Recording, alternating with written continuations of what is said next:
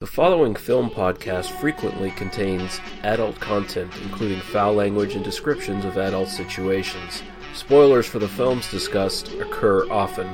Listener discretion is advised. Now take it away, Dr. Rausch.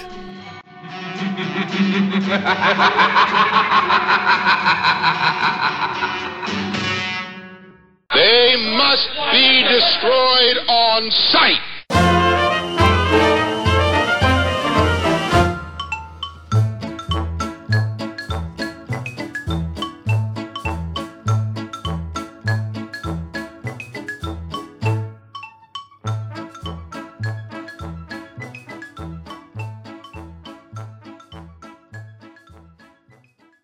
All right, it is They Must Be Destroyed on Sight, episode 149, and I'm your host, Lee. They say there's no such thing as a bad man, only bad situations, Russell, and I'm joined by my co-host, Daniel. I know her down to the moles on her back, Harper. How you doing, sir? Doing well, and I do indeed. Those sweaty Japanese ladies. This is possibly the greatest black and white sweltering heat movie since 12 Angry Men. Although 12 Angry Men was made after this. But, other than 12 Angry Men, we shall say. 12 Angry Men, they just fucking ripped it off. Those fucking hacks. Yeah. Sidney LeMay shit. That's what I say. So yeah, we're going to be looking at Stray Dog from 1949. This is our first dip into Kurosawa. So there we go. Fine. It only took us almost 150 episodes before we did it, but It's what we do. Mm-hmm. So we as I try to talk with bourbon, as he drinks a sip of whiskey, So Rob, as I try to drink bourbon and talk at the same time, something I used to be able to do. I'm pretty sure we're becoming old men, Lee. It's part of the process. We have to rely on the younger generation to take on the responsibilities of keeping this thing going. All you millennials out there who are listening to us right now, start drinking a lot of whiskey. Just just fucking get on it. Lots of bourbon, or adults. I was thinking more in terms of keeping the podcast going. That too. I guess. I like to think we're going to do this for 20 years and then hand it off to somebody. That's my plan. Wow. Okay. Hey, we'll see. Yeah, like Paul's kids. We're going to give it to Paul's kids when we're old men. Yeah, that might work. His daughters seem pretty cool. So yeah. So we do have some comments from our Facebook page, and the first two are from Jay Deering. In response to the fact that we were doing Stray Dog tonight, he says, you guys should do like a 4-movie Kurosawa run. Stray Dog, Seventh Samurai, Dreams, and Throne of Blood. That's the suggestion. Although I think you have something else in mind, Daniel, as you're still programming the podcast. I do have I think we're going to do kind of 4 weeks of 4 directors we've never done. Like kind of just pick some stuff that I'd just like to talk about at some point. Mm-hmm. But I'm totally down for doing more Kurosawa. Although I haven't seen Throne of Blood. I've seen the rest.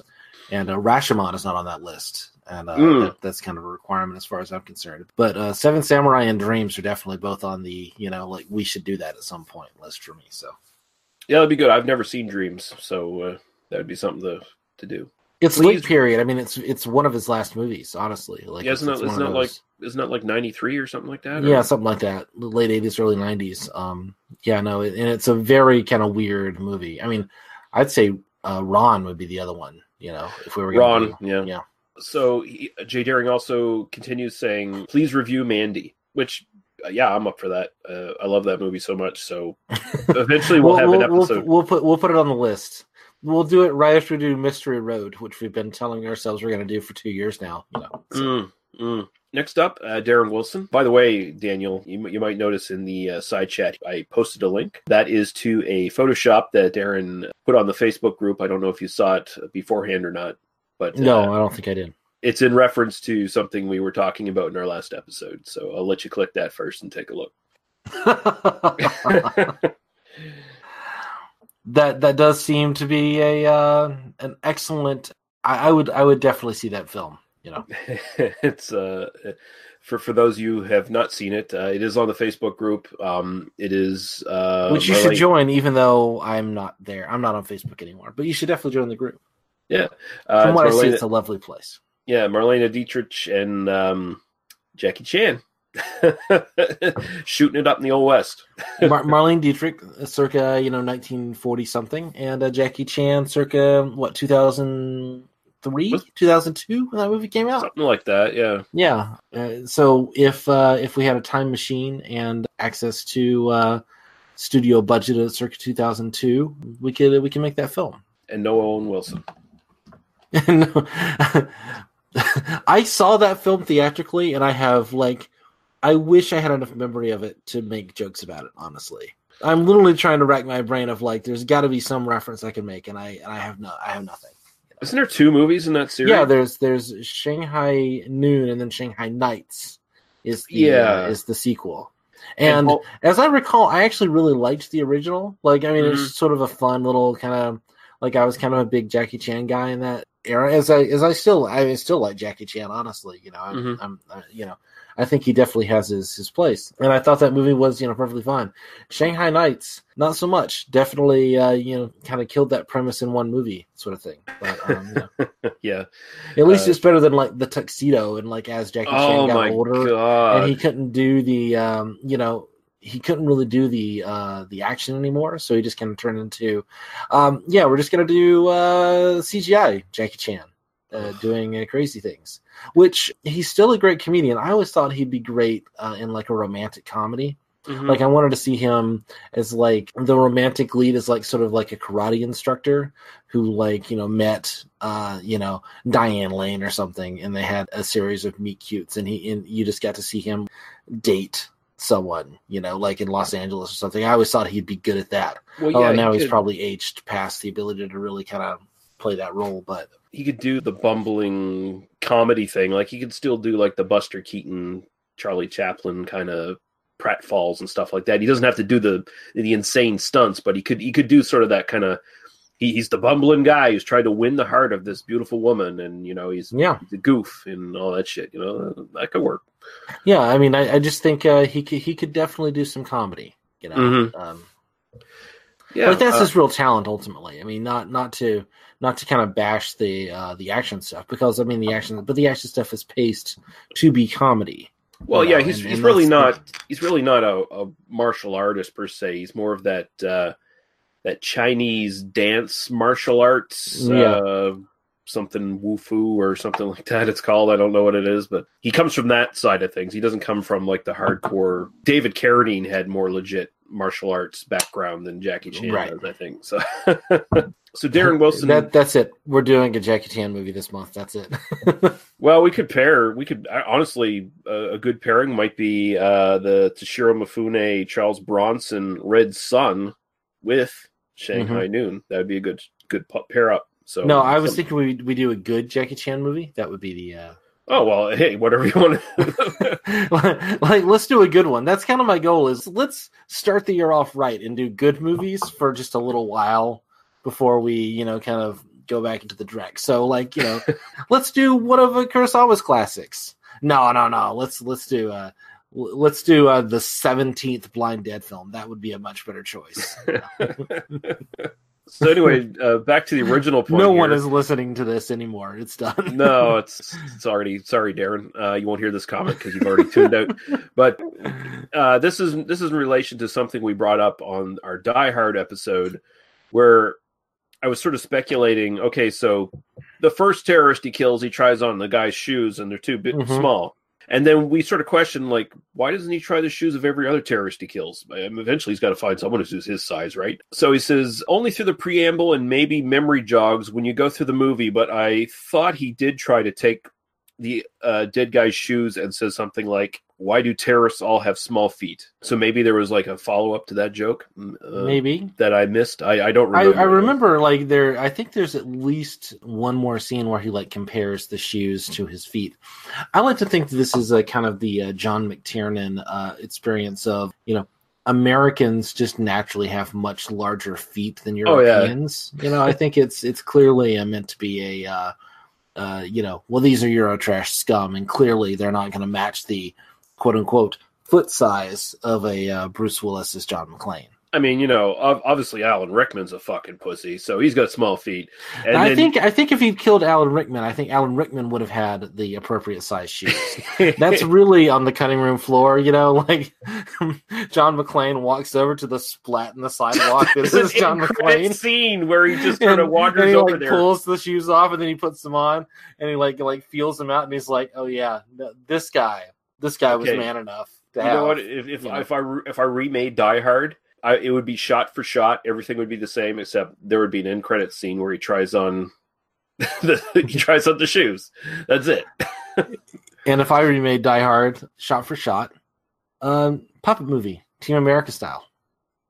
No, okay, that works too. That works. That is not actually what I would do, but okay, well, but yeah, there you go, Darren. We don't really know, so there's your answer. We're just fucking, we're way off fucking kilter at this point. I don't even know what the fuck's going on. It's one of those. It's one of those nights. It's gonna be one of those episodes, man. I've had a lot of bourbon up to this point. Cameron Sullivan, in relation to our best of episode, says still catching up, but there's lots of unknown films this year. I think for all the overrated duds and acclaimed ones, there's at least more feasible options as opposed to more annoying foreign tragedy flicks, art house crap, or pretentious hyped up horror flicks. Yeah, I think the last couple of years have honestly been really, really good for films. There's just been a lot of more, I think, diversity and interesting stuff going on in a lot of films the last couple of years. So there's no shortage of good stuff to find, as opposed to some years where maybe all the Oscar contenders were just like shit. For the most part. I mean, it's interesting that the I don't really follow like film news and kind of what's going on new anymore. I mostly just kind of watch the old stuff that we're doing on the show, and then like the big special effects films. But I definitely have a sense that we're sort of seeing there's a higher caliber of sort of baseline goodness than we'd get from 5 or 10 years ago. That it does seem like that, and I think that comes from just kind of social media, that like sort of Twitter and Facebook and sort of comment sections just sort of require people are just having to kind of think about things a little bit more. And also, this is kind of a double-edged sword in a lot of ways. There's more money being spent. You're not seeing like mid-range films that just sort of, some bullshit that people throw together for $20 million and just release. You've either got tiny budget kind of nothings, which are kind of idiosyncratic and, just sort of somebody's vision and, whatever, for less than $5 million, or a $200 million film that went through, 18 stages of development. And, that's, whatever you have to say about the sort of like, whether it was really worth watching, it at least sort of has a sort of baseline technical competence. But a lot of the more interesting films are often in that kind of middle range where, sort of like crazy shit happens and then roll credits.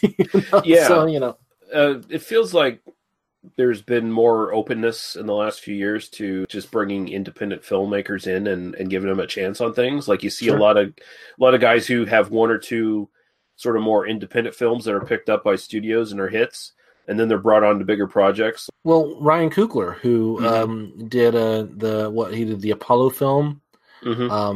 Did he do Rocky, or was that somebody else? But he did a couple of kind of like those kind of medium budget, sort of like, and then he did Black Panther, which made $1 billion, and which was very, very good.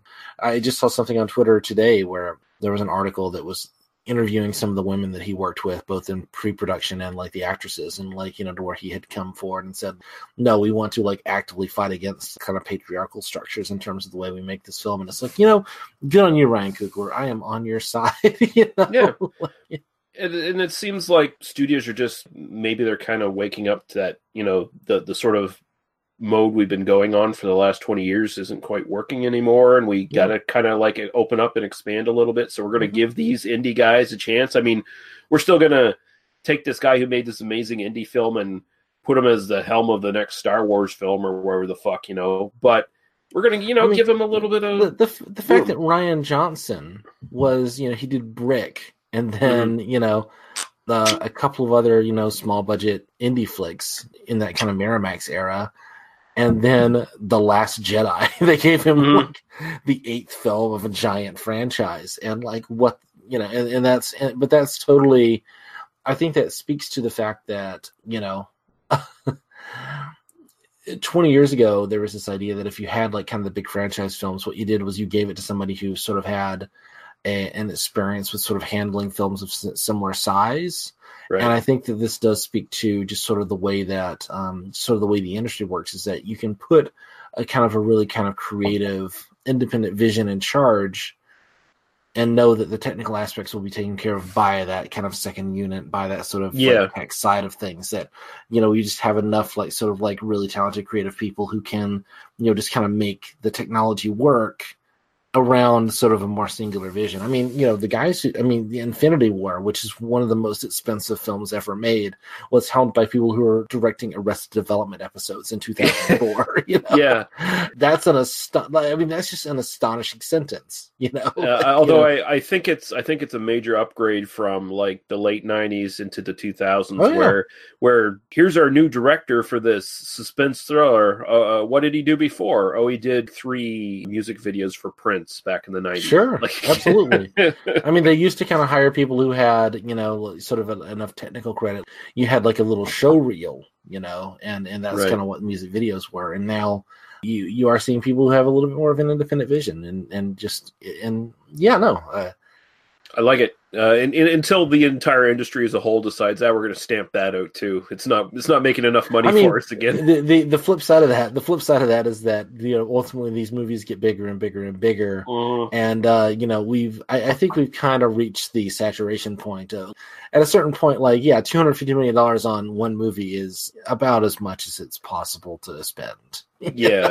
So I hope it is, because Jesus. Can you imagine if they get big? I mean, where the budgets keep ballooning to the point of it's insane, because you look at the counterpoint to that is Blumhouse Studios, where they're making all these little low budget horror movies for maybe $5 million at the most altogether, and then they're getting back that return like tenfold. It can be done. It's just a matter of whether the bigger studios actually want to do it that way, or if they're just so fucking greedy. So, that's kind of the thing. It's like we see like kind of the little stuff, that's still kind of like within the studio system, and you see these giant tentpole pictures. But what you're not seeing is things like that are in that sort of middle range where it's going to cost $40 million, it'll make $70 million. It made its money, it did its thing, and was kind of an interesting film. I mean, ultimately, capitalism is the enemy here. As it always is. I still want to see like the $5 million Batman film where it's like straight up noir, and he's actually doing detective work. And of course, there's still fist fights, and there might be a little bit of special effects, but for the most part, it's just Batman doing detective work and beating the fuck out of criminals. I mean, I'd love to see like the $40 million Captain America film, where it's not like kind of the big, where you have some like a couple of kind of big action sequences, but the universe isn't at stake, and you've got some like really good actors kind of showing up. I mean, there's so many Captain America missions you could do as a movie. You could do like a straight up Dirty Dozen thing where Captain America has to take on this team of fucking criminals under his fucking wing and fight the Nazis with them or something like that. That has potential. That could be something that's really fun, I think. Captain America, like defeats a crime syndicate in, 2012 or something. There are all kinds of things you can do with it. Oh, well, I mean, then if you want to fight the World Crime League or something like that, like Buckaroo Banzai, that proposed sequel that never fucking happened, I want to see that. Sure. But yeah, we are so far off topic at this point. Yeah. We're never going to talk about Japanese cinema in the 40s if we don't move on. So, just very quickly, what have you been watching lately, Daniel? I don't really want to talk about the films as much as I was going to kind of go off on a tangent here about maybe we can do it anyway. We'll see. I feel very, very American saying this. I know that we have listeners from around the world, by which I mean 20 people in the U.S., 20 people in Canada, and 4 in England. But, as kind of our kind of Christmas gift to ourselves, my wife and I replaced our old TV, which was a 50-inch, 10-year-old TV where the volume control didn't work anymore, like the remote just didn't work anymore, which was frustrating. And we just said, it's been 10 years, let's throw some money in. So in the kind of after Christmas getting rid of inventory, we bought a really nice smart TV, a 55-inch smart TV off of Amazon for, $300. And dear God, the difference between 50 and 55 inches is, this TV is gigantic. I got it into the house and just was in this, that's just kind of more TV than I know what to do with right now, And what do you do the second you have like a giant 4K, smart TV? You throw on Netflix and you go, like, what's the super great special effects movie? So I rewatched, I literally was like, let's put on Thor Ragnarok. I'll watch 10 minutes of it and then go to bed. I watched all of Thor Ragnarok. That movie is a genius. I love that movie. I have probably rewatched that movie more than any other Marvel film. But also, it looks fucking amazing. And I saw this film theatrically. So I'll just kind of sum this up very quickly here. I did similar things with Thor Ragnarok one night. I did Guardians of the Galaxy Volume 2 the next night. And then I did Kill Bill Volume 1 the third night, right? Yeah. And I'm kind of halfway through Kill Bill Volume 2, which all of these are on Netflix right now. So interestingly, what I found was that particularly with Guardians of the Galaxy Volume 2, a lot of these sort of Marvel films, a lot of the kind of the big special effects films of the last few years, a lot of where that money goes is into, kind of detail work in the corners of frames, doing like really kind of super quote unquote realistic, by which I mean lots of moving parts kind of special effects. Mm-hmm. And if you see these films on a big screen, it's kind of too big to fit in your vision at one time. Right. And so it just sort of feels like this sort of mishmash of images, and you just kind of catch 3 or 4 things. And this may very well be that I'm 38 years old. I'll be 39 in a couple of months. And, I'm just not used to this. It may very well be that like kids just kind of get this completely, and, more power to you if you're listening to this and you're that person. Completely down with that. But seeing it on sort of a 55-inch screen in my living room and watching it suddenly, like a lot of that just made more sense to me. It was more in my frame of vision. I could kind of keep up with the frame of it. In comparison, watching like Kill Bill Volume 1, which, without kind of necessarily comparing sort of the directorial, these are, I think, 3 great directors with, very different styles. But, something like Kill Bill Volume 1, which is this highly energetic, action-heavy material, but made before this kind of era of CGI everywhere, and but also kind of made with a sense of we've got a few kind of static images within a frame, and it's kind of built with an eye towards composition. And that film, while was amazing, I love Tarantino. Everybody listening to this knows I love Tarantino. I love the Kill Bill series. Loved watching it again on the giant screen. It looked gorgeous, but was not as good as when I saw that theatrically in 2003. And I think there is this sense of like, I wish that films made for the big screen were made for that kind of all-enveloping experience. Again, that sort of, okay, we've got kind of a few elements. We're going to build a tableau, and then we're going to give you time to look at it. But that also kind of speaks to sort of the way that films are edited now on, screens that are similar to my, giant amazing TV for $300, where, it is kind of edited for that kind of experience, where this is how most people are really going to kind of watch the movie, and, you're going to rewatch it 5 times or whatever. And that's the thing. And, it's very much like I really enjoyed rewatching Thor Ragnarok and Guardians of the Galaxy Volume 2 on my big TV. It was a really fun experience, but the fact that it was a more fun experience watching it on my television versus on the big screen when I saw it originally, I think says something just about the way that films are directed and edited these days. Yeah. And I have complicated feelings about that, as I think I'm trying to get across. It is, as a theater lover, it is kind of troubling because you can kind of see, again, just this determination to maybe edge theatrical experience altogether out of the market and just go to home video. If with this TV in my living room and just kind of knowing the theatrical experience, it's great to sort of get to go out there and see. Something like Spider-Man Into the Spider-Verse, which was an astonishing film to see on the big screen. But also, there's so much detail. There's so much stuff kind of going on in that film. I guarantee you, I will get more out of it when I get to see it on my television. Like I could even see it again on the big screen, and I could miss details on it. And again, I'm not trying to kind of challenge it necessarily. I'm just trying. I think I just kind of came up to that realization, and it's a complicated. I just kind of shrugged my shoulders, And I mean, we'll talk about Stray Dog here shortly, and I feel like that's a film that's kind of built on kind of brilliant composition, which. Yeah. Worked great on my giant 55-inch television screen. It was a great experience to get to watch it. But also, that's a film I would absolutely see on the giant screen if I have the chance to do that. If it was playing near me, I would absolutely do that.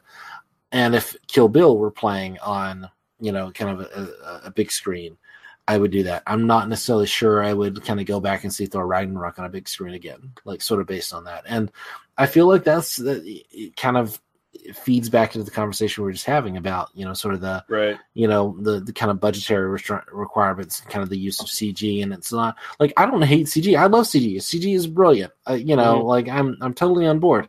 It's just kind of how it's used and what we're doing with it. If we're going to make films for the big screen, I hope that there is more of an eye towards sort of a more basic compositional element, towards like giving people time to look at your framing, versus kind of quick cutting necessarily. That can work on, again, in the home theater experience, I think that's perfectly fine. But for the giant, the IMAX screen or whatever, not so much. Yeah, no, CG is just another tool. I mean, it's just like a boom mic. As long as you keep the boom mic out of the frame and you use the CGI properly, it's fine. Right. I would really like to see CGI boom mics in films more.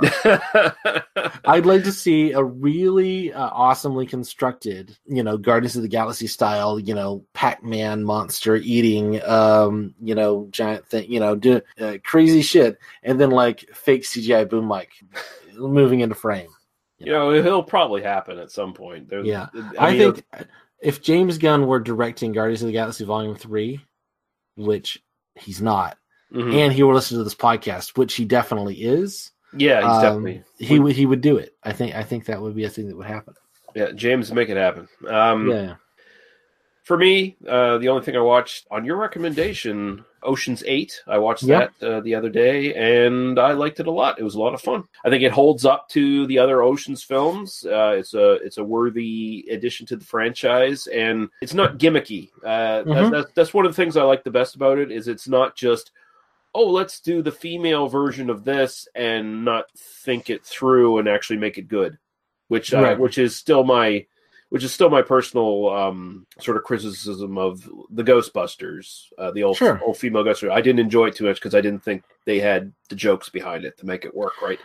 I enjoyed the 2016 Ghostbusters, but I kind of just enjoyed it on its own. Like, it was kind of its own thing. It was a silly movie that I really enjoyed, and I just really enjoyed some of the performances. But like, I completely understand, like, kind of going, this isn't like kind of worth the franchise necessarily. Does it live up to the 1984 Ghostbusters? No, of course not. But like nothing ever will. Not supposed to. And I'm trying to kind of agree with you here. Is that while I liked the 2016 Ghostbusters more than you did, I think we're kind of on the same page with what the experience of watching it was.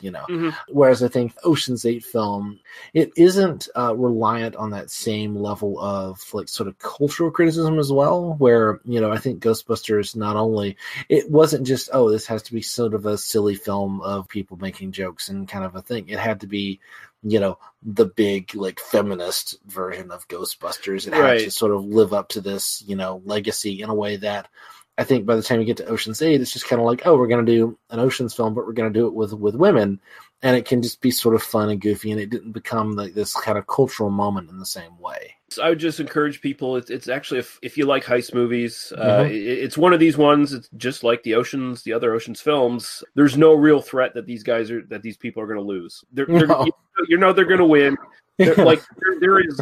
There's literally no conflict in this film. Like, it's basically it's just completely fun. It's just completely fun, like watching them, just go through the motions of making the plot work. And I'm like, also big lesbian energy. I've got to, I'm just who's the second in the cast? I like Sandra Bullock and Cate Blanchett. And Cate Blanchett.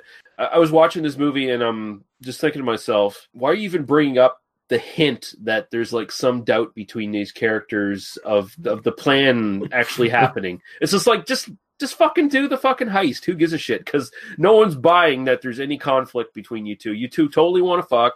That's all right. And the fucking thing is going to go. So just do it. And I got it just follows the formula. So it has to do that, I guess. But it's lightweight. It's fun. And it shouldn't be dismissed. Some people who are maybe a little, tired of the arguments, like, oh, here we go, the female this, the female that. Nah, just shut up and fucking watch it. It's actually enjoyable. It's really good. It survives that argument by just not having it. It doesn't have to live up to that. It's a fun little silly movie, and you're gonna get through an hour 42 or whatever that movie is, and you're gonna enjoy yourself. And it was a fucking breeze, man. It was such a breeze. It was just fun. It was like I can't remember the last time I just saw a movie that was just purely fun. It was just, it was like a throwback almost to like a bunch of actors you like. Watch them have fun on screen. Who cares about the plot? Just watch them have fun. And a bunch of really beautiful women as well. Mm-hmm. Like, I mean, if we're gonna just like allow it to be that, a bunch of really gorgeous women. I could watch Anne Hathaway in this movie all day. Yeah, I mean, they make a point of her being an actress in the film who is known for her amazing neck, and then it's like that's all you watch throughout. And then let's just watch Anne Hathaway's neck for every 7 minutes for an hour and 45 minutes or whatever. We're gonna look at Anne Hathaway's neck for at least 30 seconds, and she's a fun character too, because she's not just a ditzy dumb actress. She actually. She actually has a turn in this film. Yeah. Spoiler alert! There's more going on than Yeah, I'll spoil the hell out of this film. It's fun. There's cool stuff in it. It's amazing. Go see Ocean's 8. Or pull it up. It's a good. It's a fun movie. It's a fun movie. I want to rewatch Ocean's 8 right now. I don't want to keep recording this podcast. I just want to go watch Ocean's 8 now. No, we have to talk about Stray Dog. We got to talk about Kurosawa now? Jesus Christ. That fucking stuffy old Japanese Kurosawa. Guy. Jesus. Come on. That guy. He doesn't even like people. God. Yeah. So there's no humanism in his work, really. No good photography or... Yeah. It's just... Yeah. So Jesus, now we're only like 40 minutes into this. We'll take our break. We'll play some music and some podcast promos, and we'll come back to talk about Stray Dog. Did you ever see a film at such a young age it left you traumatized with cinematic wounds? Necrophilia. It's a dead issue, man. Don't push it. Cinema Psyops is a weekly podcast documenting an ongoing experiment on the mind of an unwilling test subject. No one should have to watch this movie. Oh, no one should have to watch this? No one should have to watch this movie. Surprisingly, it's not a topic that a lot of people really want to tackle. I'm shocked, prudes. I know, really. Right? It's the next sexual frontier that no one wants to explore. I am, in the most sincerest of senses, disappointed in you. It takes a powerful goddess like Connie, jam her arm down the monster's throat and kill it. Oh, I'm still tripping out over that. Even as a kid, I was like, I gotta find a girl like that. Every week, I get a new look of disappointment that I never thought I could get out of it. Unimaginable. At 12 years old, you should not be watching this movie. Obviously. At 13, you should not be. 14, you shouldn't be. I'm not entirely sure even 17-year-olds should be watching this. Just because you're offended by something doesn't mean that you have the right to demand that it doesn't exist. Watching this film again, I had all of this little nerd glee with everything that kept little history doll popping up absolutely. At you. So I totally loved this film. Hey, I know why you couldn't see that. It's because your brain's warped from watching this shit at 12 years old. Yeah, this is a rough movie. I told you ahead of time when we were getting ready to do it that it was. How did you watch this shit at 12? Because physical wounds heal, cinematic ones don't. Listen to Cinema Psyops. Great coffee. Hey. Chad, who's that strange, somber man on the cover of that book you're reading? Oh, that's H.P. Lovecraft. Oh, I've heard of him, but I never really got into his stuff. It's kind of strange and hard to read. No, I used to think that too. But that all changed when I started listening to the H.P. Lovecraft Literary Podcast. What's that? The H.P. Lovecraft Literary Podcast is a weekly podcast. Tell me more. These two really smart and hilarious guys give a synopsis of the story, then they talk about its background, the critical views, and what it says about the author. Well, where can I listen? Let me tell you, Chris, you can go to hppodcraft.com or, heck, just subscribe through iTunes. It's that easy. Oh, Chad, I'm so excited. Now I can listen to this podcast and pretend to all my snooty friends that I actually read and understand H.P. Lovecraft. Hey, that's what I do. Oh, dear.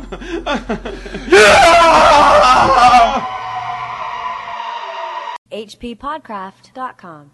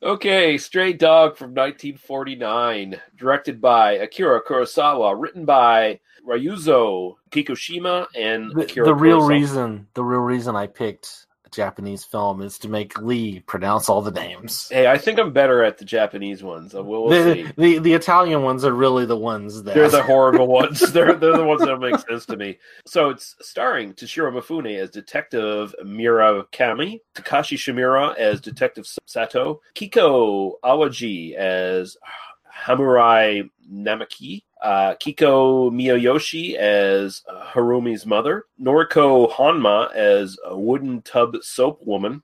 Wow, that's a I didn't even read that beforehand when I cut and paste all this shit into my notes.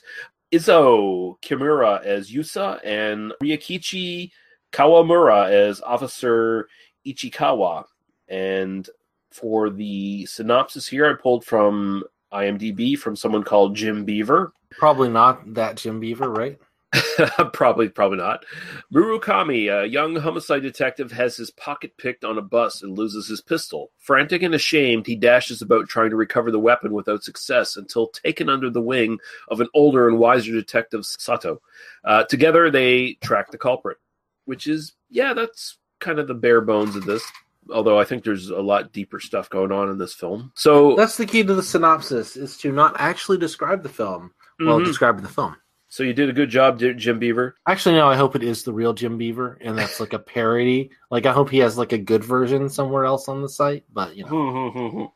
Before we get your thoughts here, Dan, I'll just mention that since this is our first excursion into Kurosawa, this is actually his 10th film. He started in 1943. He did have some like side directing credit on another film before this that he wasn't credited with at the time, but his first film was Shigata Sanshiro from 1943, and from then till 1949 he did another 9 films. So so he was already pretty prolific at this point.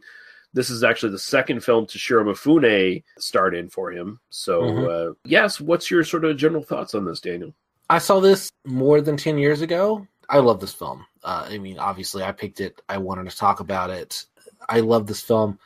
I saw it, if it tells you the era, back in the days when I was still getting the Netflix DVDs. Oh, yeah. And so, like, I had rented the Criterion DVD and had watched it that way. And there's also a brilliant commentary. I don't have the details in front of me, but I listened to that commentary track by a film historian. Isn't that Stephen Price, I think his name is? Sounds about right, yeah. I didn't get a chance to. I don't own the DVD or the Blu-ray.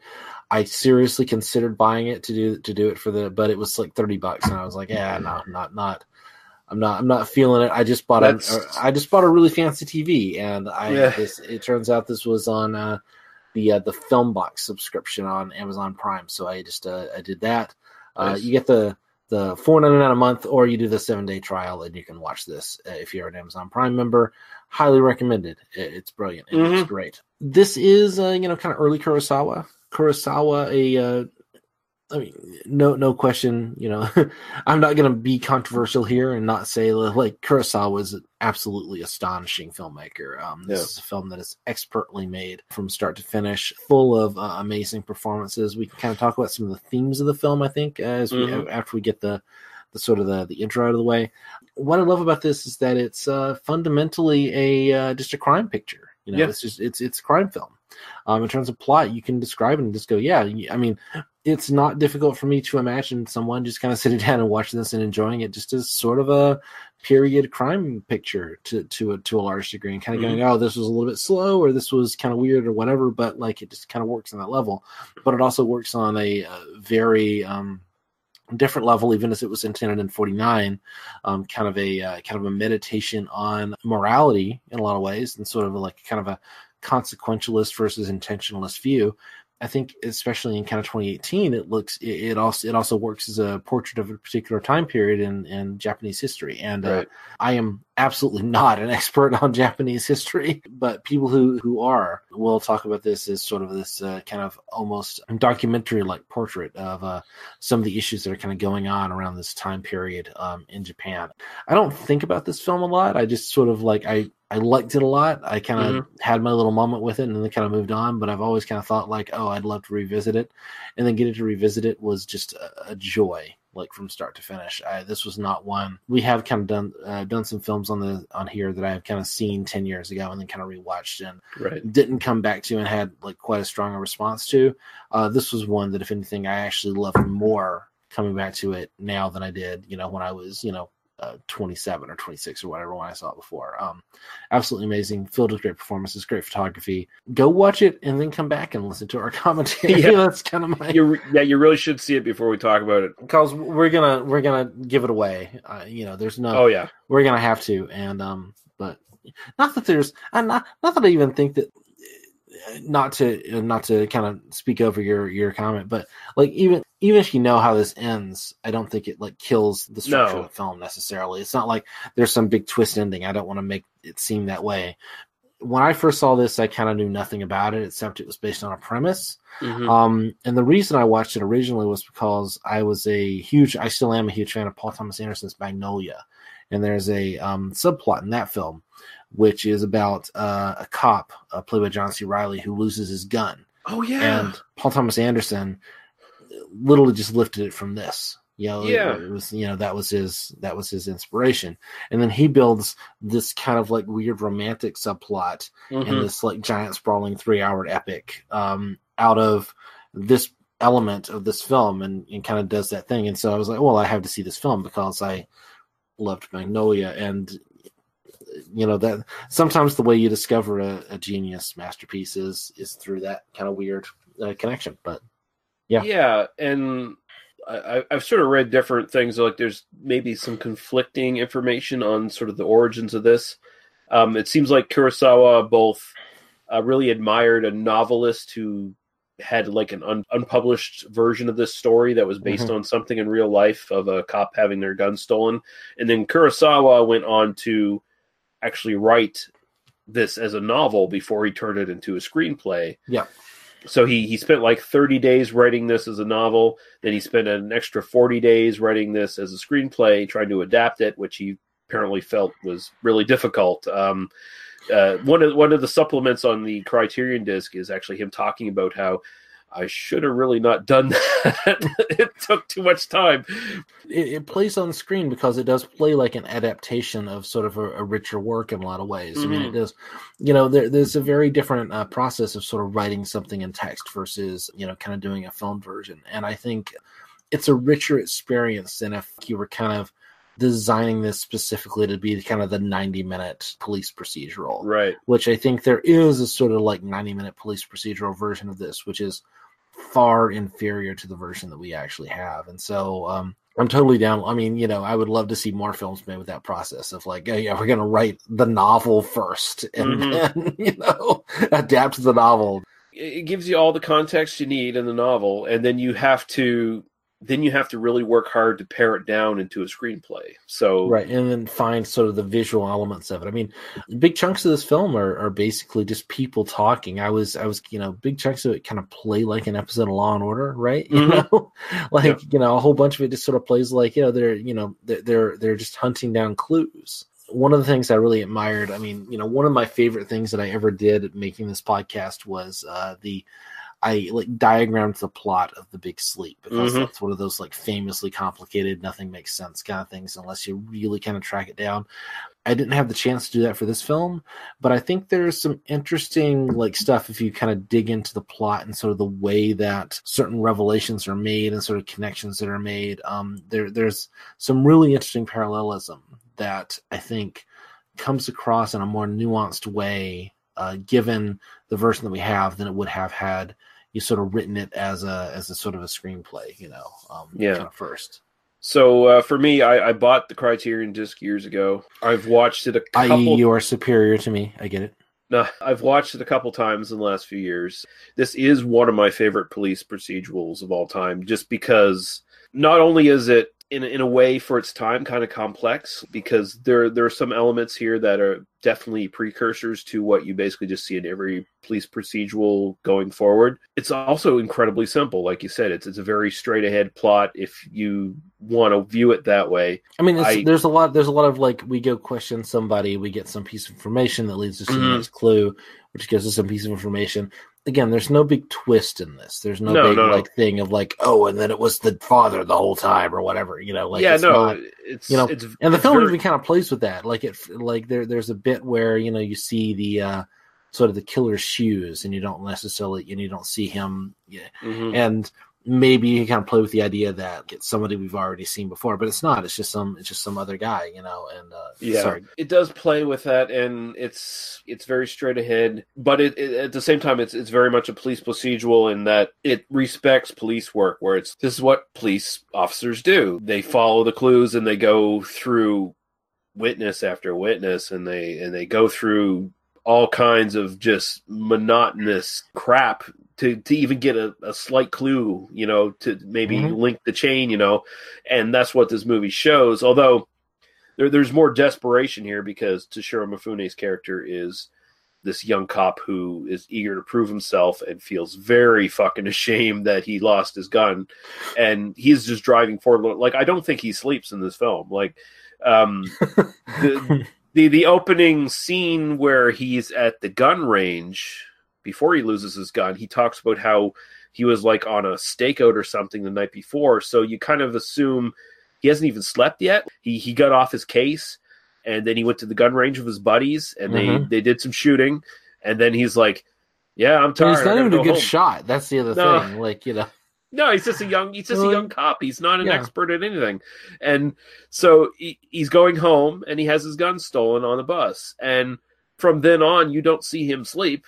He's just, it's almost like he's taking meth on the side or something, like to keep awake. I suspect he does sort of collapse at the end, but we never see him in his home environment. He's always really uncomfortable. And but you're right, it does kind of follow. It's 2019. We can have complicated feelings about police work and in the real world, and the fact that all cops are bad, and it's servicing capital and all that sort of thing. That's not the role of the police in this film. In this film, despite the fact that it plays things very close to the chest in terms of, or very close to reality, I should say, in terms of the way that police work works. We got to get this guy's ration card, which will have his name on it. We're comparing bullets, and kind of there's a real kind of focus on police procedure and a very kind of real world element to that. Here, what we see is cops who are working in this world of extreme poverty. This is something that comes back in Kurosawa's work, most particularly, I think, even more poignantly in Seven Samurai. This is a film that's set in a very particular time and place, which is kind of post-war Japan. I mean, it's released in 1949. I imagine it's meant to be kind of roughly contemporaneous, but all over the place in this film, you see kind of the results of, Japan was fucking burned to the ground during World War II. The people, not only that, but sort of their system of government, kind of based on an emperor, which was, the sort of god emperor figure. And I'm really trying to not be sort of an Orientalist white shithead talking about this here. I'm really trying to kind of give it both the kind of respect it's due, but also kind of not oversimplify. But the system of government, sort of the mythology of Japan prior to, during the war was, we're kind of all kind of members of a society kind of working under the emperor who has, sort of godlike omniscient powers, or, kind of whatever. This was sort of the state that, the country was in.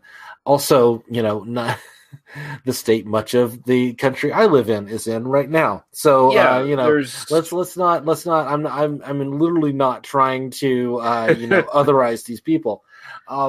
But the film kind of exists as something that is made during that kind of post-war period, after only, as part of the end of the war, Hirohito was forced to, abdicate power and sort of declare himself not to be the god emperor or whatever.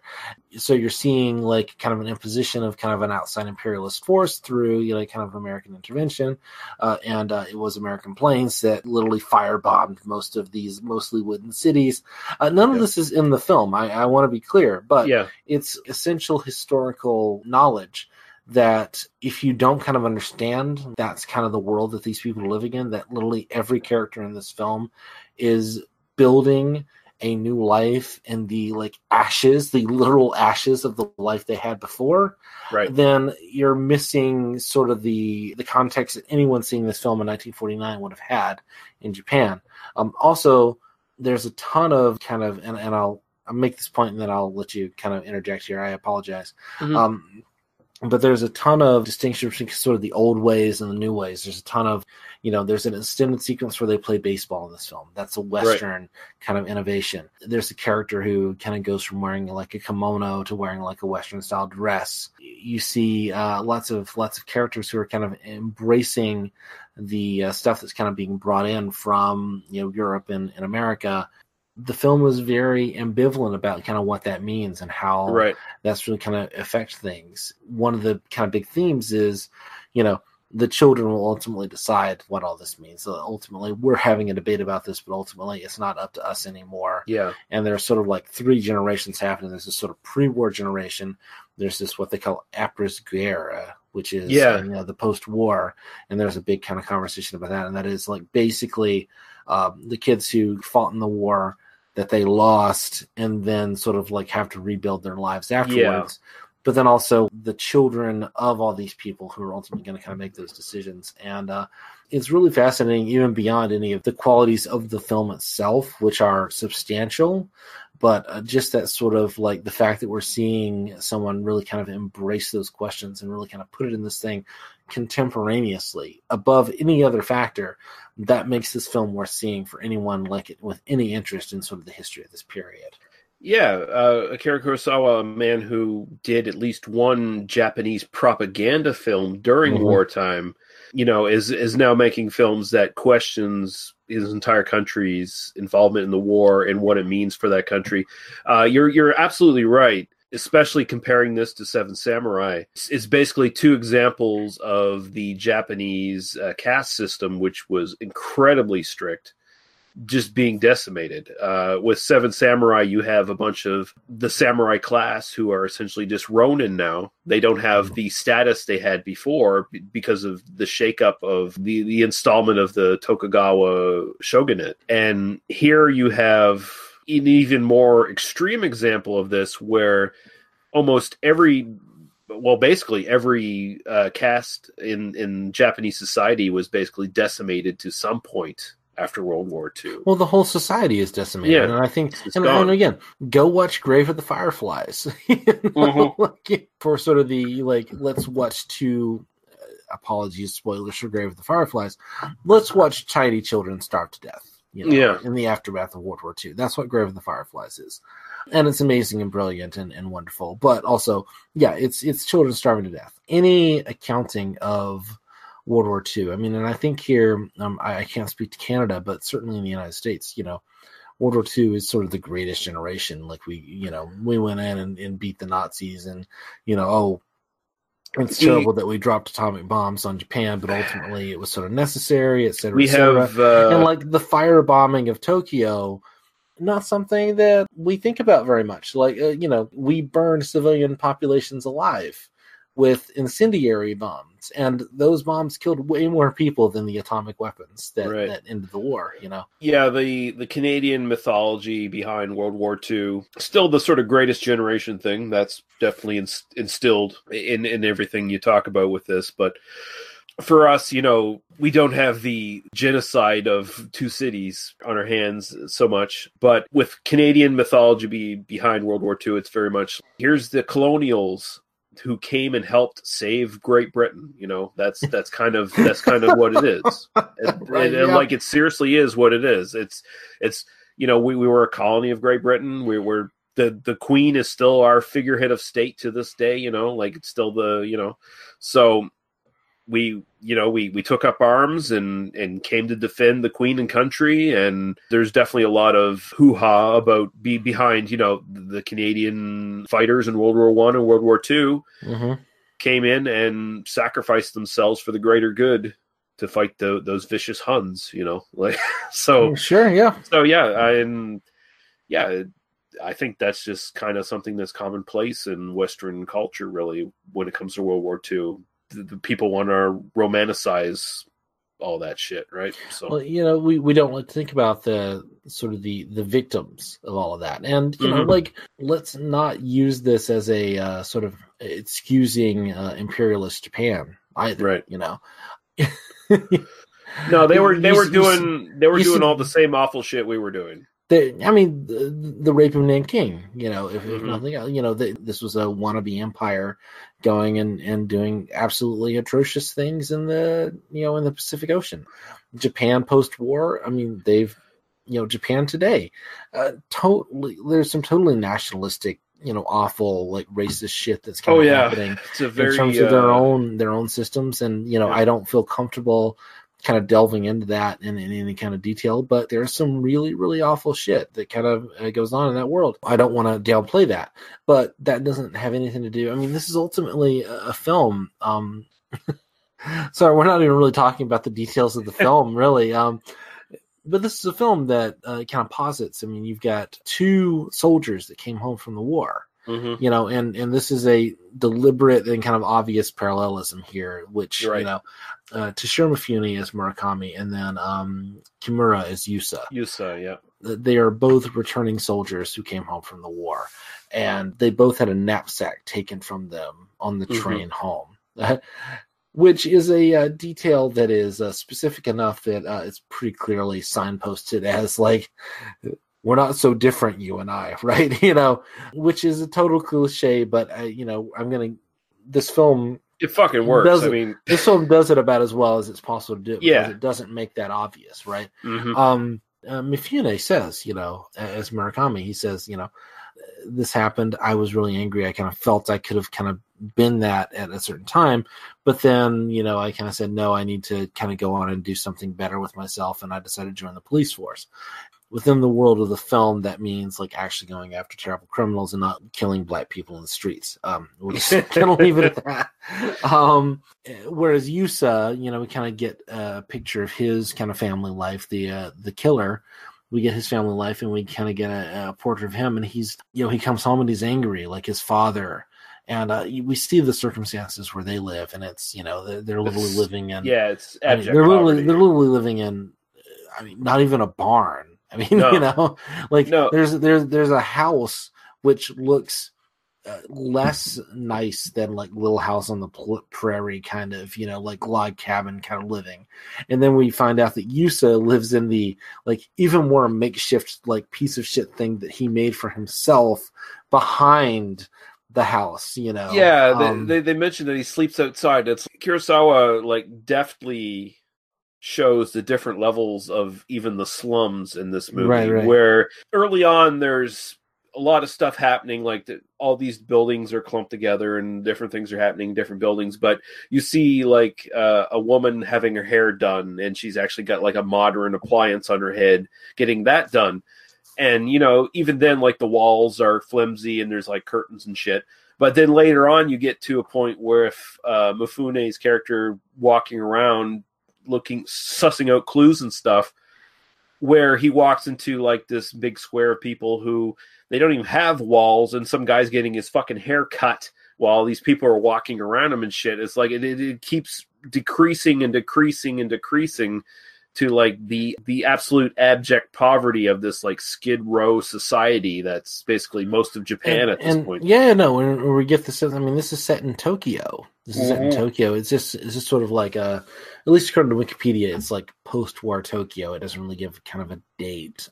Did you watch the commentary track by the? Oh yeah, I've heard it. Okay, so we can kind of talk about that again. I watched that like 10 years ago, and so you may have a better memory of it than I do. There's a extended sequence where Murakami, as played by Mifune, has to sort of go and be a bum hanging out, like looking for a gun dealer. And this is basically a 7-minute sequence of him It's just kind of mostly walking around in this world. And it's shot documentary style. And in fact, the commentary, the reason I mentioned the commentary, and I'll say the sentence and then let you know, but the point being, this is way, way too long in terms of like any kind of sense of dramatic tension. Like this should be kind of like, you know, a minute at most, you know, but this is also Kurosawa going and filming all these places and then like putting it in his movie as a way of sort of like preserving it for kind of future generations to see. It's sort of the perspective that the film historian who does the commentary has to say, and it's an absolutely amazing sequence. It is way, way, way too long in terms of like getting across the plot point, but it does sort of sell the reality of this is just kind of what this era and living in Japan is like for these people, and that there are just people just desperately like hanging out and kind of waiting for any kind of opportunity to kind of come along. And I'll let you go. Yeah, this sequence was legit filmed in the slums of Japan at the time. So you do see Mifune once in a while, although when you see his feet in that sequence, It's, I think, the secondary cameraman or something along those lines is stand-in for that, because there was some concern over the fact that all these places they were filming were ruled by the Yakuza at that point. Like it was, so there was some danger in doing this. You're right, it is a little too long. And honestly, the first time I watched this movie back in the day, I was confused by this sequence. Like it went so long there's a lot if you don't know the context. This made me think Mifune's character was flashing back to when he got out of the war and he was walking around the slums. That's what I thought it was at first, right? But no, it both serves as Mifune going undercover and trying to get the attention of the gun dealers, but it also serves as a really good little sort of documentary of what life is like in Japan contemporary at that point in this lower class, in the real slums of the city.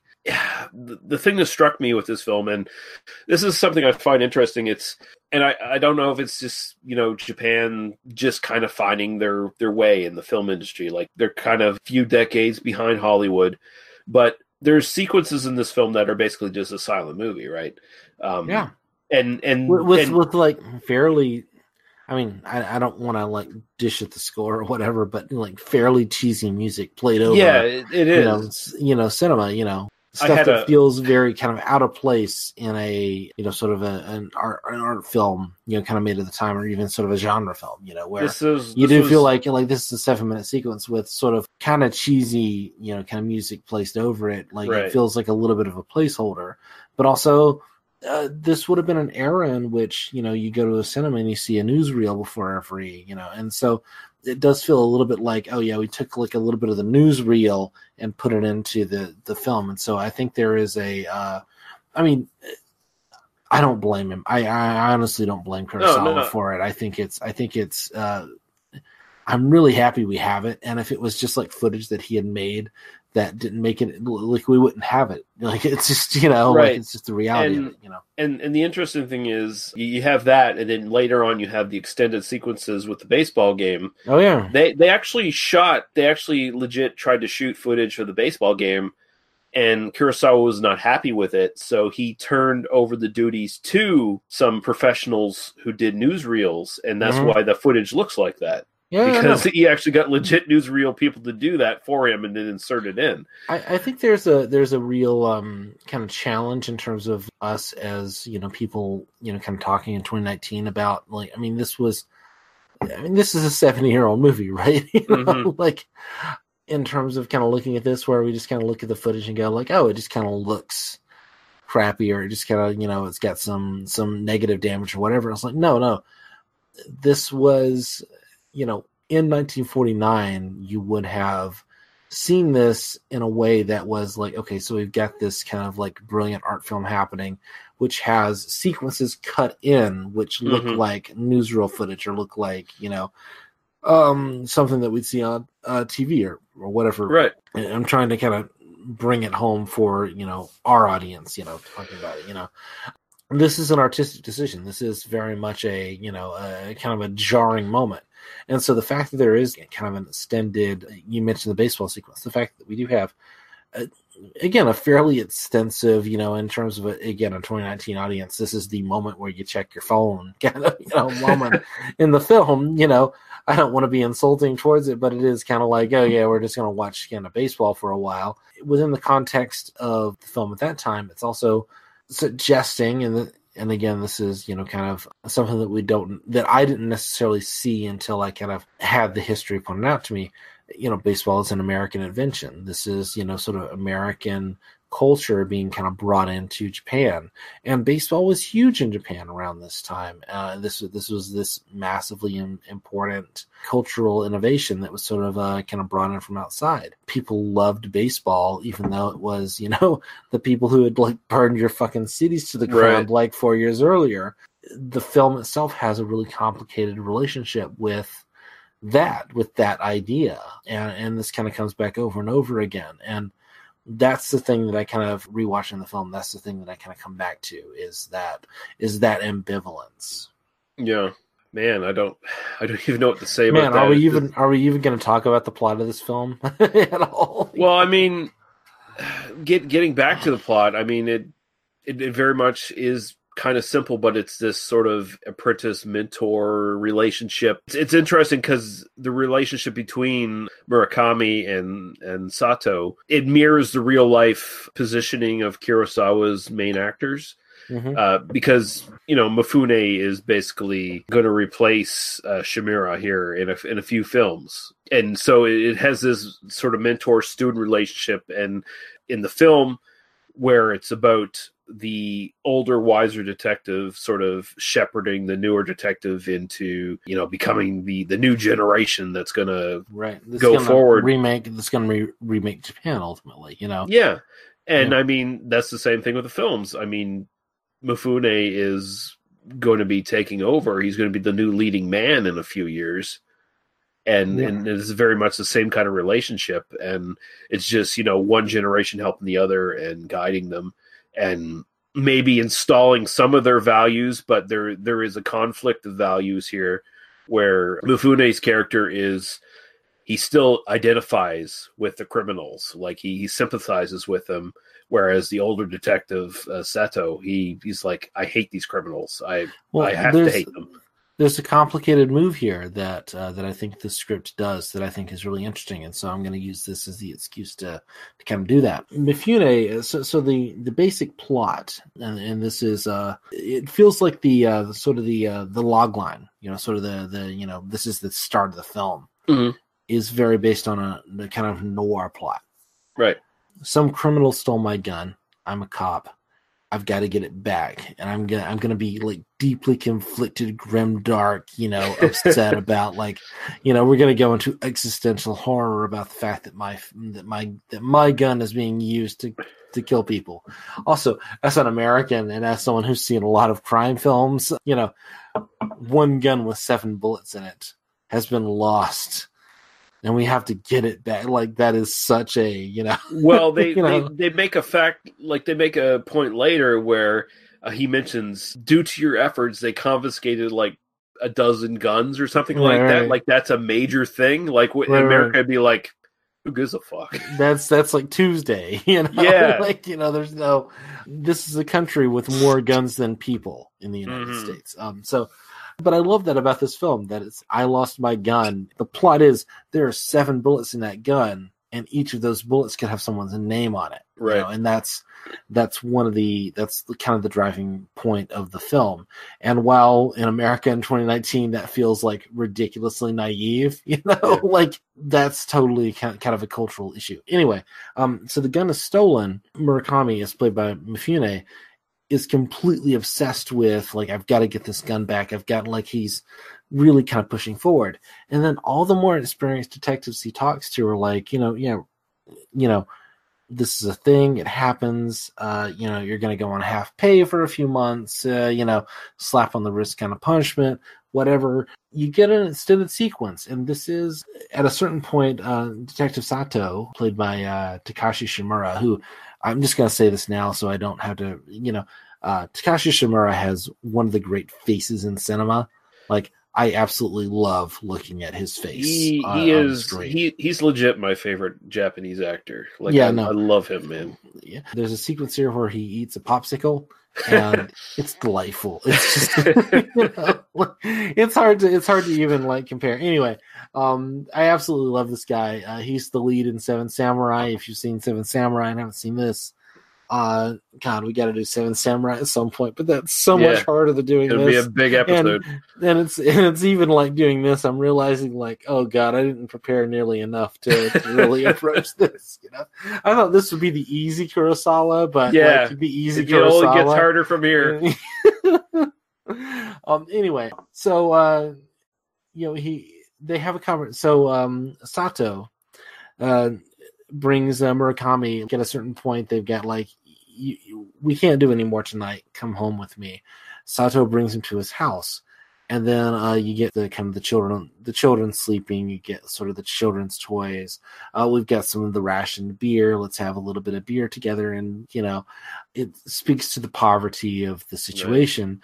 But it also speaks like they have a kind of a philosophical conversation about so Mifune as Murakami is obsessed with, I got to get this guy. I've got to do the morally correct thing and kind of solve this. Sato is more like, this is just sort of the thing that we do. This is our job. We're going to make this happen. At a certain point, Mifune says, it was my Colt. It was my gun that put the bullet in that person. Sato's like, look, if it had been your gun, it would have been somebody else's gun. Like, that's sort of the, Sato has the perspective that there are certain people who are sort of born bad, who are sort of like, they're bad people regardless. And the situation, whereas Mifune as Murakami is more on, the situationist that, well, I wasn't in that place. I wasn't in that particular moment. I haven't. And I think for me, because I have this kind of like complicated relationship with some of these issues myself, there is a kind of legitimate, neither one of these people is completely right to me. There is a kind of a dialectic going on where there is a middle ground, I think. Yeah. And I think that the film doesn't give us kind of an obvious answer at the end, right? It really avoids kind of drawing those conclusions. And I think by making Murakami both really obsessed with his own kind of moral place in this hierarchy and really obsessed with kind of getting the guy, but also understanding a sort of kind of situationist, kind of societal level, big picture in terms of like kind of what causes people to do these things, versus Sato, who's very by the book. Okay, we're just going to kind of do the thing that we have to do. It's kind of the job that we do, but also kind of thinks people are born evil, which is horrifying. That's a horrifying perspective. Yeah, he mentions that I was like you once, but after some years of experience, this is where I've come to. This is my conclusion. So he's gotten jaded to the point where there are bad people out there, and I hate them, and I want to put them in prison. Absolutely, yeah. As someone who has spent some amount of time understanding really terrible people, I am much more on Murakami's point of view on this. Well, yeah, it's you make mention Kurosawa doesn't necessarily go for the easy answer here, so it's open to interpretation. And the film definitely asks the question. It doesn't make us choose one or the other, and it doesn't, because it would be really easy from a 2019 perspective to give them the opposite, to make sort of the all in the family, right? Sort of answer, where there's the liberal young guy who's, who has sort of the right opinion, and then there's the sort of older guy who has the wrong opinion. But he kind of flips it a little bit. Stifle that there. Yeah, he kind of flips it a little bit, and I think that's a really interesting move in terms of because like for the most part, I'm totally on board with Shimura. I'm totally on board with Sato. Well, I mean, Sato's no fucking monster either. He's a perfectly pleasant, nice guy. He's a nice guy. He's professional. He's really good at his job. He's perfectly able to kind of understand sort of the realities of this. But he's taken on the values of the system in which he lives, which is, you do this long enough and you just sort of let go. Well, yeah, the guy who stole a purse is just a terrible person and deserves the jail. Ultimately. That's the code he's tucking up over years. Yeah. That's helped him survive being a cop. And that's also maybe like being a cop is a bad thing, which I don't think the film explores that at all, but I think the film gives us sort of a complex enough sort of moral reality that we sitting on the outside can definitely ask that question, Yeah, definitely, yeah. Kurosawa is wise in not giving you like a central, here's what I think. And even then, he might be slightly doing that, but at the same time, no, just leave it open.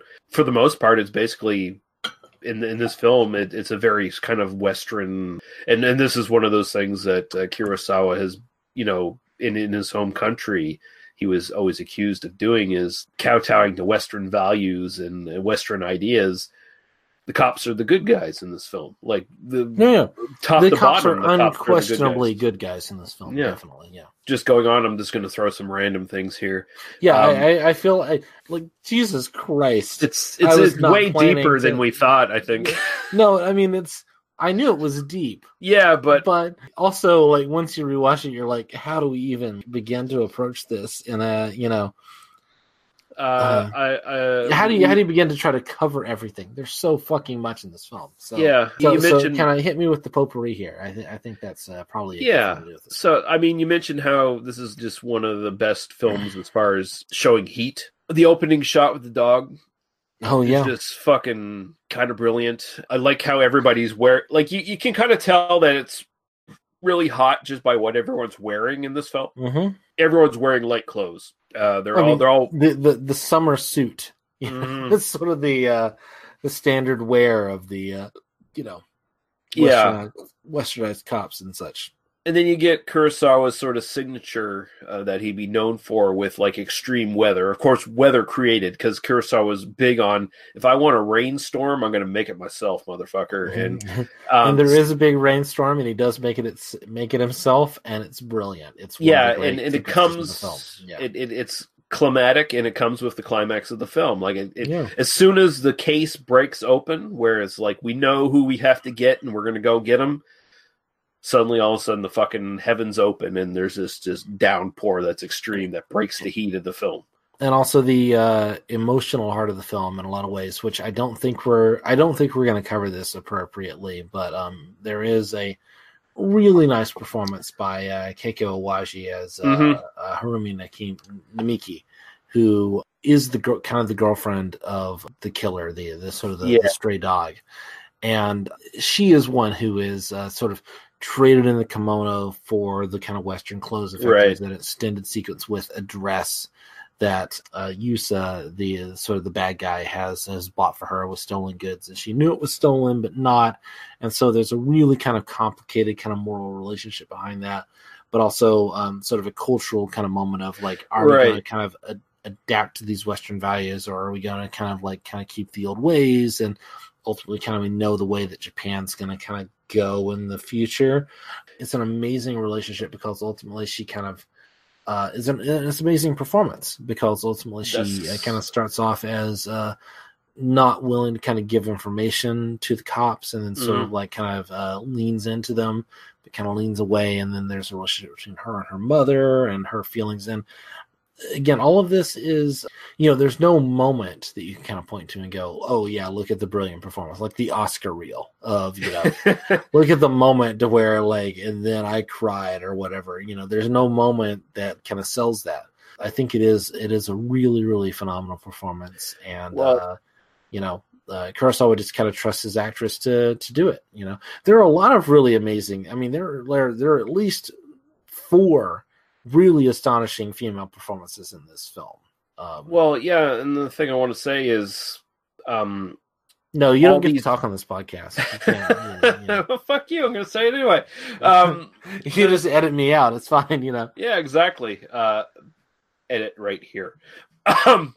One of the brilliant things about this is Kurosawa is essentially giving us big on the nose cultural moments where it's like, here's something in society I want to talk about, but it's kind of drowned by the performances. Like the performances are so good that it feels natural. It doesn't feel on the nose. It's not like slapping you in the face with this shit. It's because the performances are so good that you're actually watching people with conflicts on screen and they're playing them out on screen.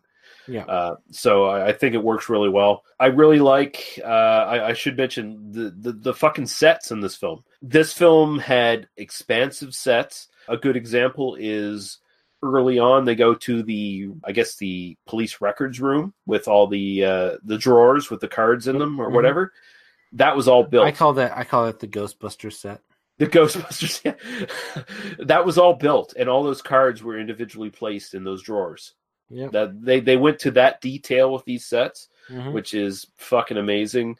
Again, early crime lab work. We get like testing a gun, seeing what gun fired this bullet or whatever. We get some of that stuff. We actually get some CSI stuff in a crime scene later in the film where a murder happens.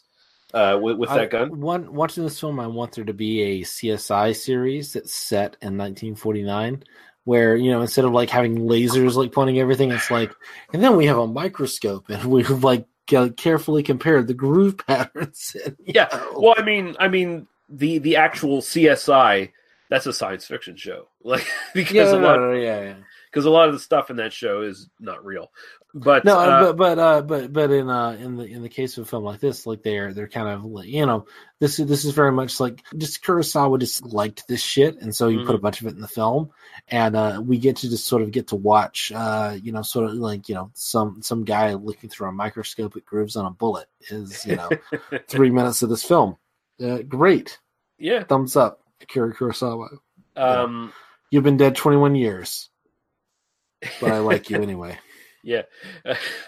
Two other things I'll just mention that I really like, and these are just basically just character things. I like how Mifune dogs that aged, getting older prostitute early on in the film, where he just follows her for the entire day until she gives up and actually buys him a beer and some food. It's like, here, you're probably hungry. Have this. The beer's cold. I don't like him doing that because he's like an agent of the state, like harassing a woman, you know. But I love her, you know, because she realizes like kind of what's going on. She sort of respects the desire, the sort of, you know, that he's pushing her. He's trying to get information and doing the thing. She doesn't want to give information she doesn't want to be a snitch, but ultimately feels like she could kind of go on and just kind of trail it. But ultimately, like, you know, it's 11:30 on, you know, at night. We just had the train go by. The guy's still kind of waiting outside. Give me a beer and some food. I'm gonna give the guy enough information to kind of move on. And I like her performance more than his. And in fact, she's one of my favorite characters in the film. Ultimately. Yeah, and she gets a moment there after she gives him the beer and the food, and then she gives him a little tip. Here's where you should look.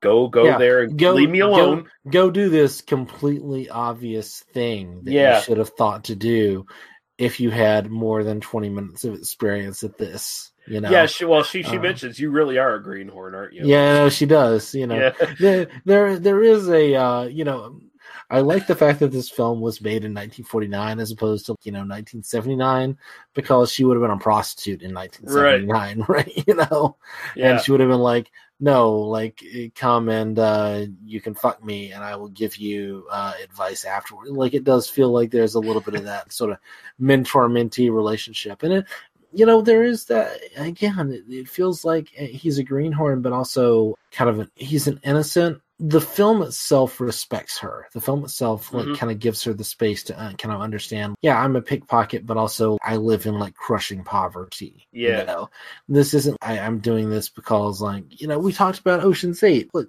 these are rich people who have no desire to, you know, these are not people who have any fear of missing the next meal, ultimately. This isn't that kind of crime film. This is a film that's about everybody is always searching for the next meal ticket. This is a society with like ration cards for rice, you know? Yeah. This is a world in which, we've got a couple of extra beer rations in the fridge, or not even a fridge, I don't suspect, you know? We've got a couple of extra beer rations. We've got a couple of bottles of beer hanging around. You're welcome to a bottle based on you're an honored guest that comes to my home, you know? Right. Like that's the world that this film is suggesting. And I think that not approaching this film with that in mind and with that kind of perspective in mind, it makes it seem more generic than it really is, you know? Right. And the only other thing I'll mention, there's this brilliant sequence where Detective Sato ends up getting shot, where he's trying to get a phone call back to Mifune. I'm on the guy. I'm right here right now. I've got this guy. We're going to get him.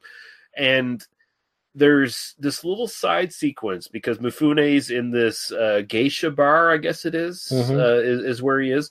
And the owner and there's a little bit of like where there's a questionable provenance of whether these women are like kind of prostitutes or just sort of dancers, you know? Right.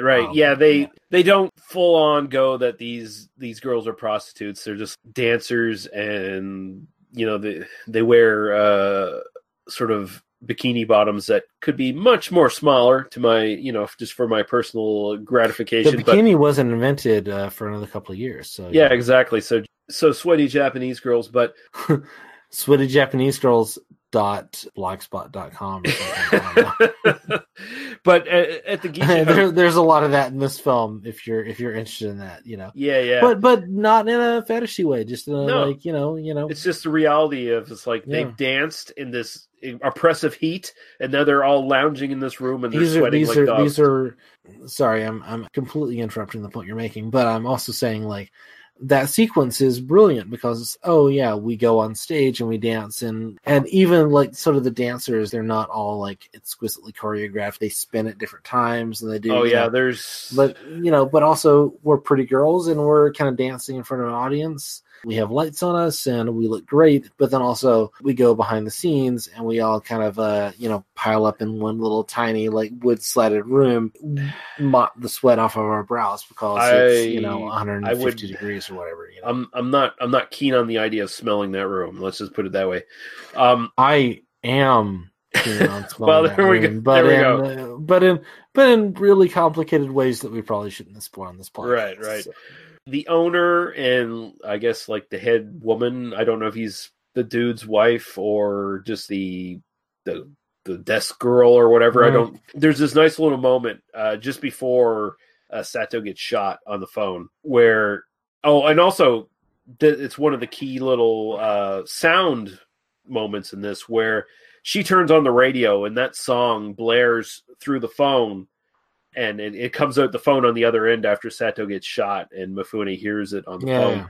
There's this little flirtatious thing between them, and they don't want to be seen. He doesn't want to be seen doing it with the cop in the other room, just looking through the door or whatever. And it's just this fun little character moment that I really, really like, where he's like, "Oh yeah, like touch your chin and stroke my finger down your face and stuff like that." And she's like, "No, the cop's looking. Stop it."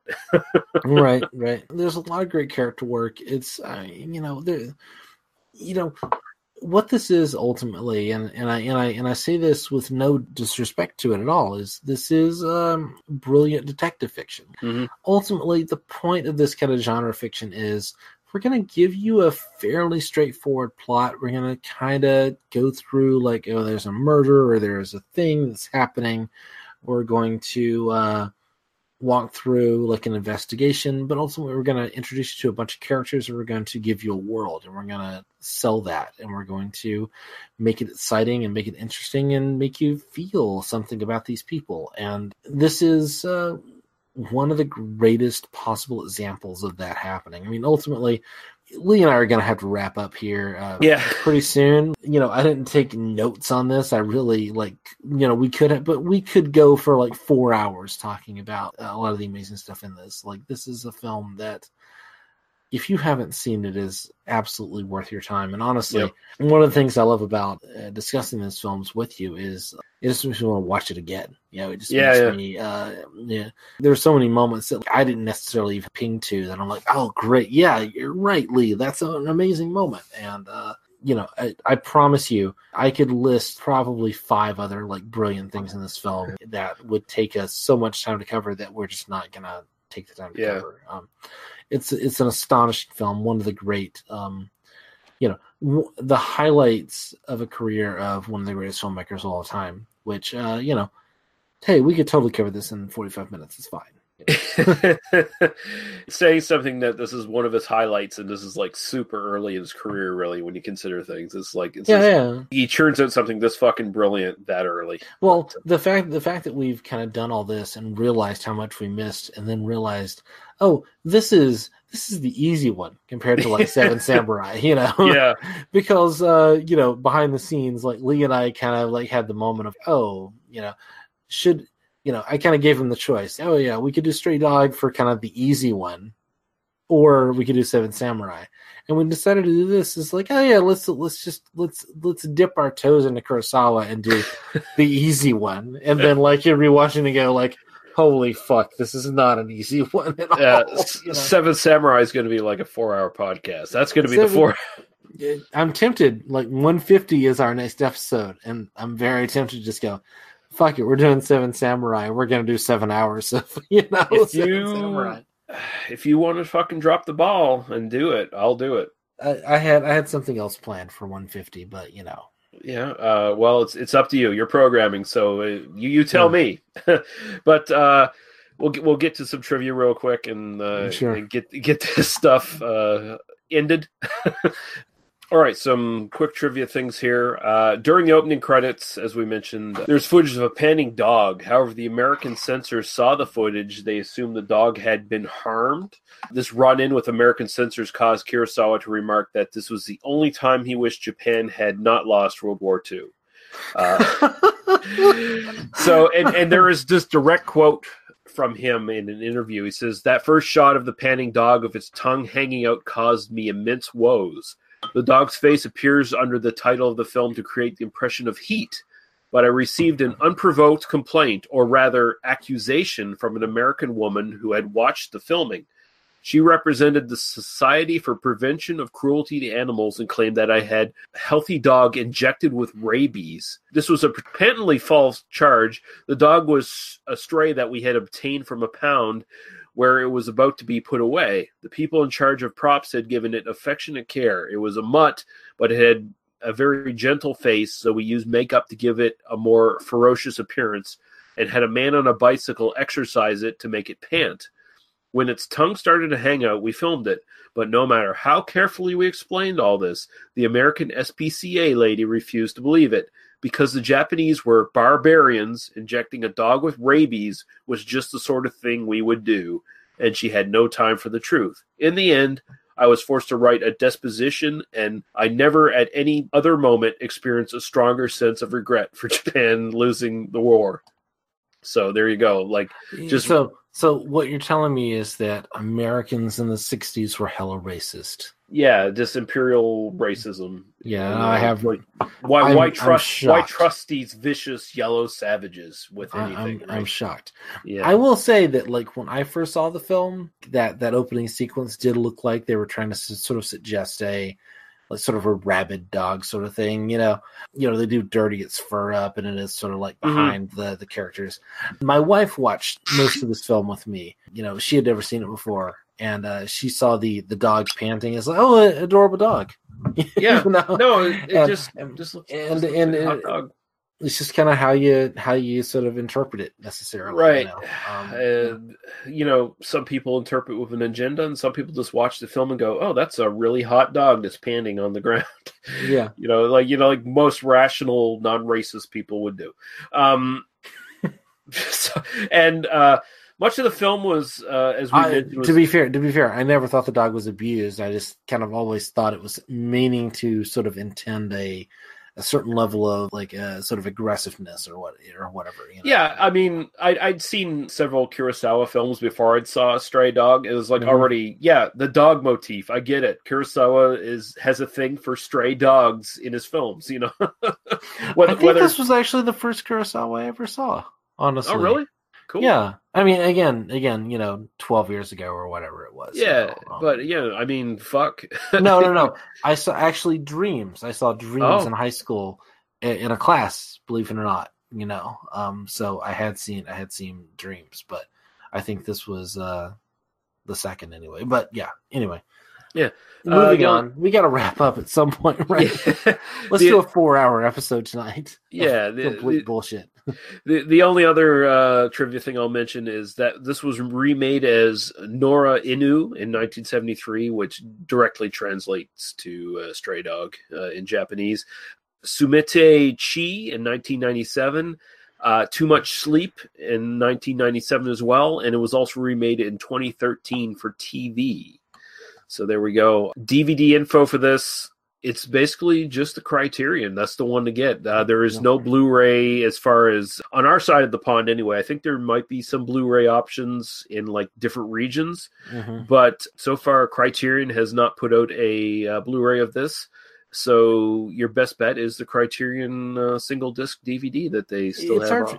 It's hard for me to imagine that the sort of the cleaned up version is that you could really clean this up to the point where it would be worth the Blu-ray conversion. I think it would lose something if you clean this up for Blu-ray, because they already cleaned it up for DVD, and you still have that sort of old footage feel. That sort of particularly the baseball sequences in particular really kind of have that. You know, and I would hope that whoever is doing that they know that that's part of that they're not complete stupid people, and they will realize this is part of the joy of the film. This is an artistic choice, you know. Mm-hmm. There's always a question of when you clean this stuff up, you know, where do you want this to be? What's the point of this?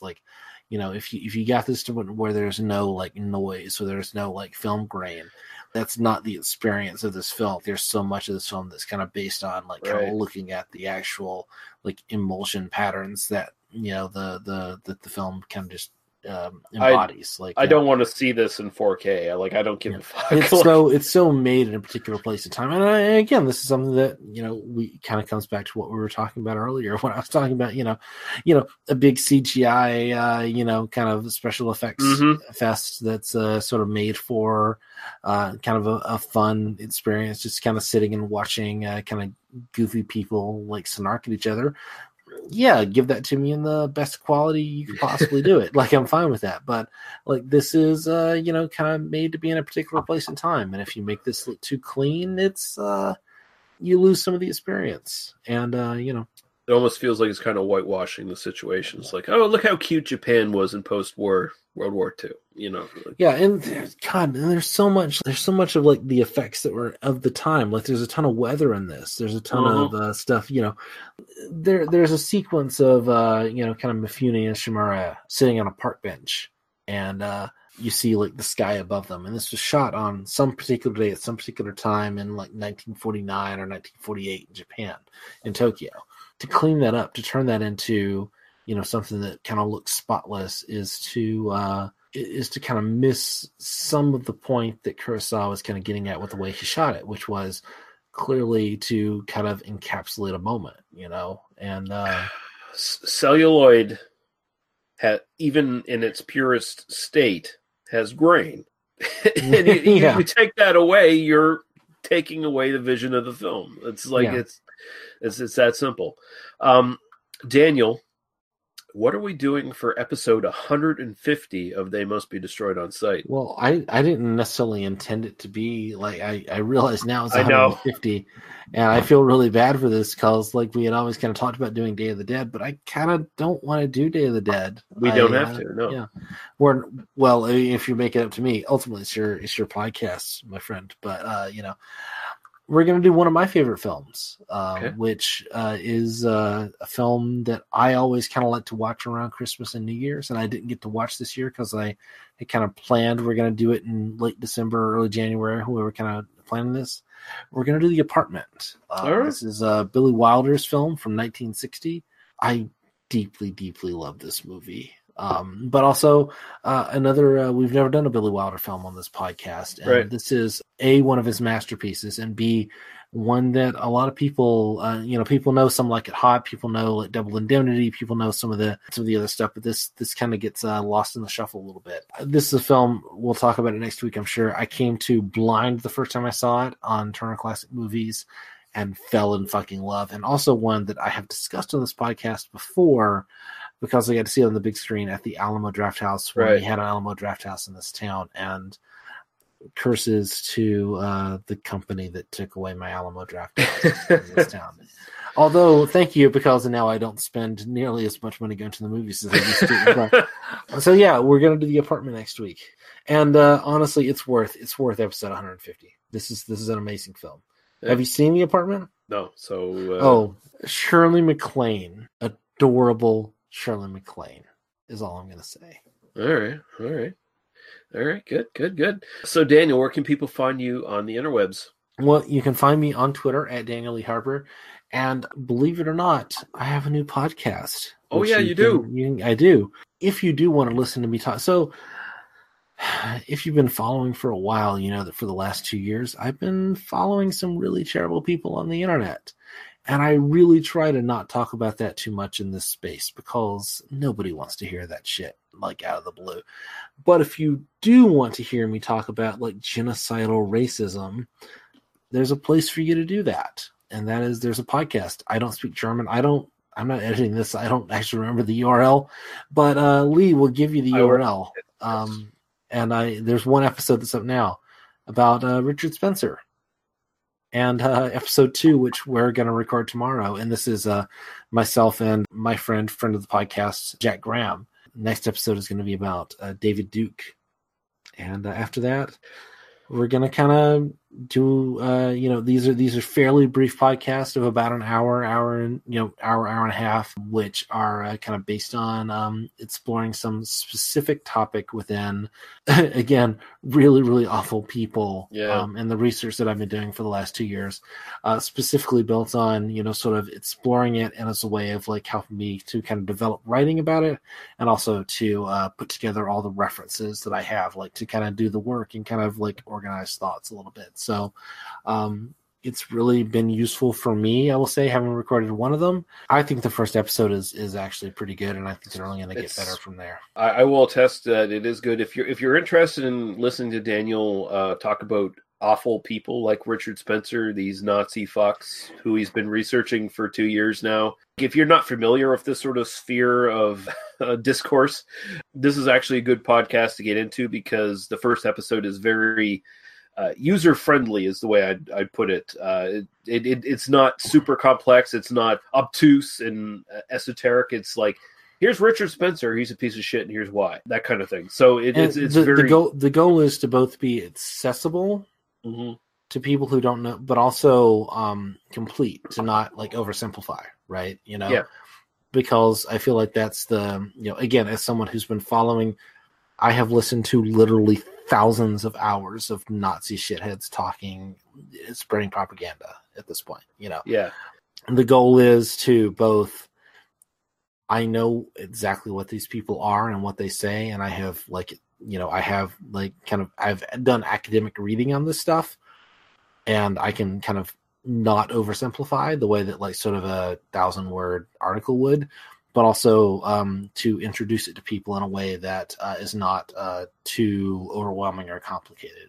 That's not, I don't assume that you have any knowledge kind of going in. And that's kind of the challenge that Jack and I are going to have, is to try to like figure out like Jack is really good at sort of asking the easy question to sort of like, to make me not just kind of do the like complicated read of it, because for me, I'm like 4 levels deep on this shit, like, and Jack like asked me to like, well, why don't you say that? Oh, okay, hold on, let me go back, and that's not like speaking, like kind of talking myself up on it. It's just sort of like,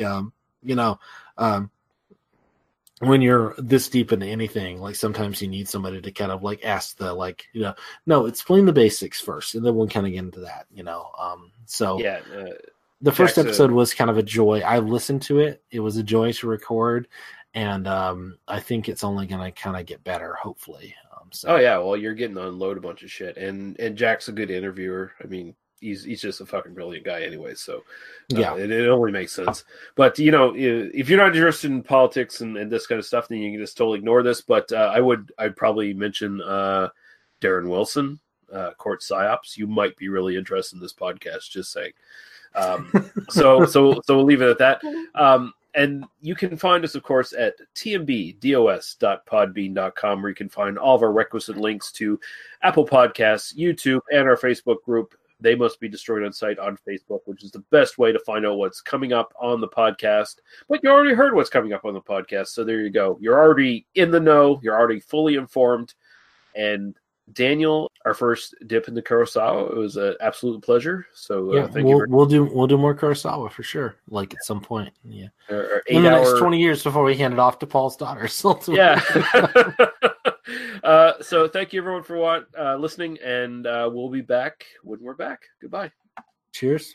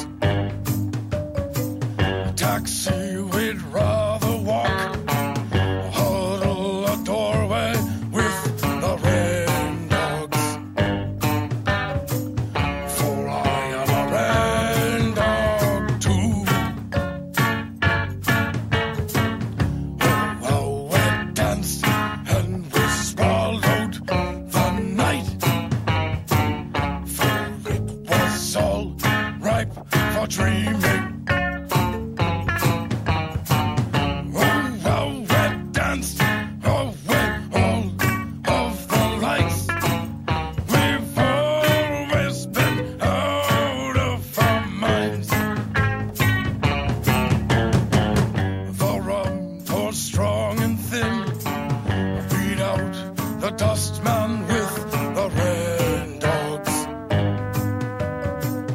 Aboard a shipwreck train, give my umbrella to the red dogs. For I am a red dog too. Oh, how we danced with the rose of Tralee. A long hair black as a raven.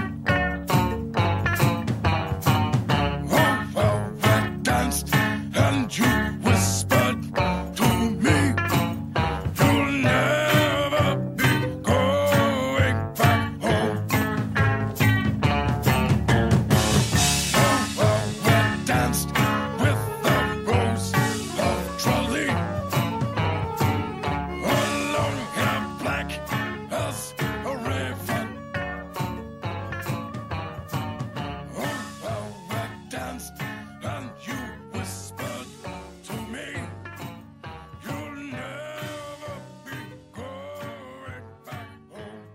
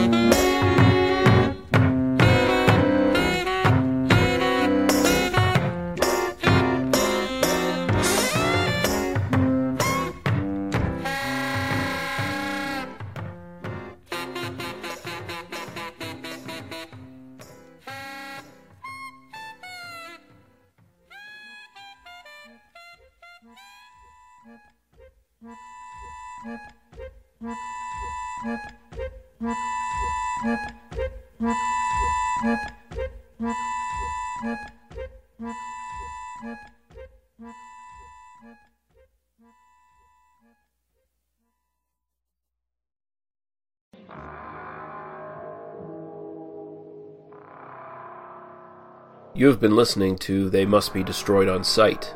For other episodes, our links to Apple Podcasts, YouTube, and our Facebook group, as well as links to podcasts and websites of similar interest, please visit us at tmbdos.podbean.com. Thank you. Drive through.